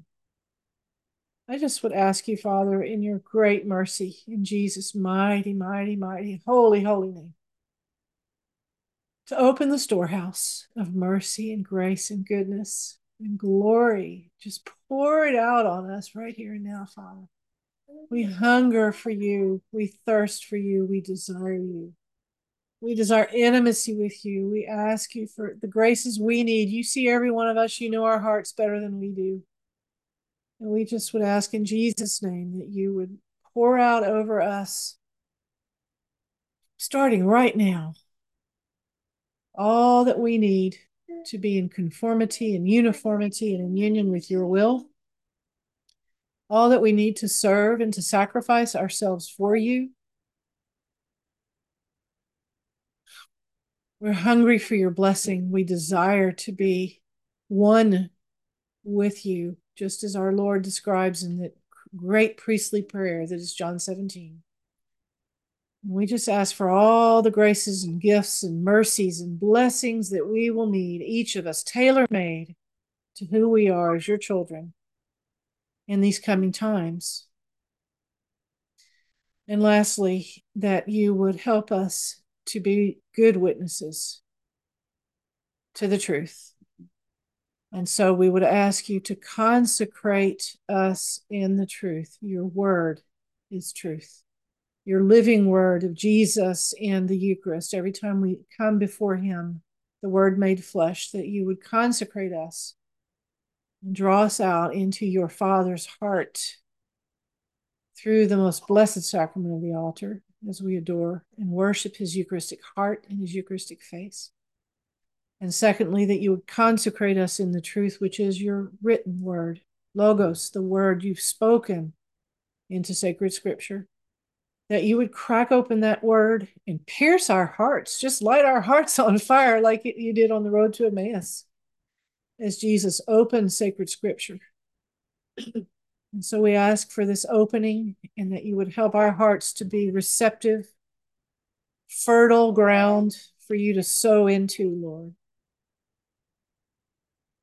Just as you have done for our mother, who is your beloved daughter, the mother of your Son and the spouse of your Spirit. And we turn to her and ask for her as mediatrix of grace to guide us and guard us and keep us and help us and assist us as our mother and our queen, to protect us with her sovereign power in all of our prayer intentions and our loved ones and ourselves and our territory and all that interests us in our lives, that she would help us become more and more conform and uniform to her sorrowful, immaculate heart. As I pray the Subtum presidium confugimus, Sancta Dei Genitrix, nostras deprecationes ne despicias, in necessitaribus, sed a periculis cunctis libera nos semper, Virgo gloriosa and benedicta. All glory to the Father, and to the Son, and to the Holy Spirit, as it was in the beginning, is now, and ever shall be, a world without end. Amen. Jesus, Mary, Joseph, we love you. Save souls. Thank you. Thank you all. Oh gosh. I wouldn't be here if you weren't here. We go together.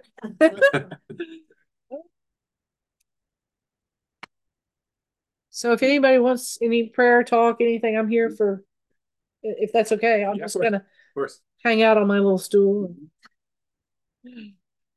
Anything off the record, we can turn the phone off. Yeah, let's turn. Thank you, Mama. Thanks for joining, Mama.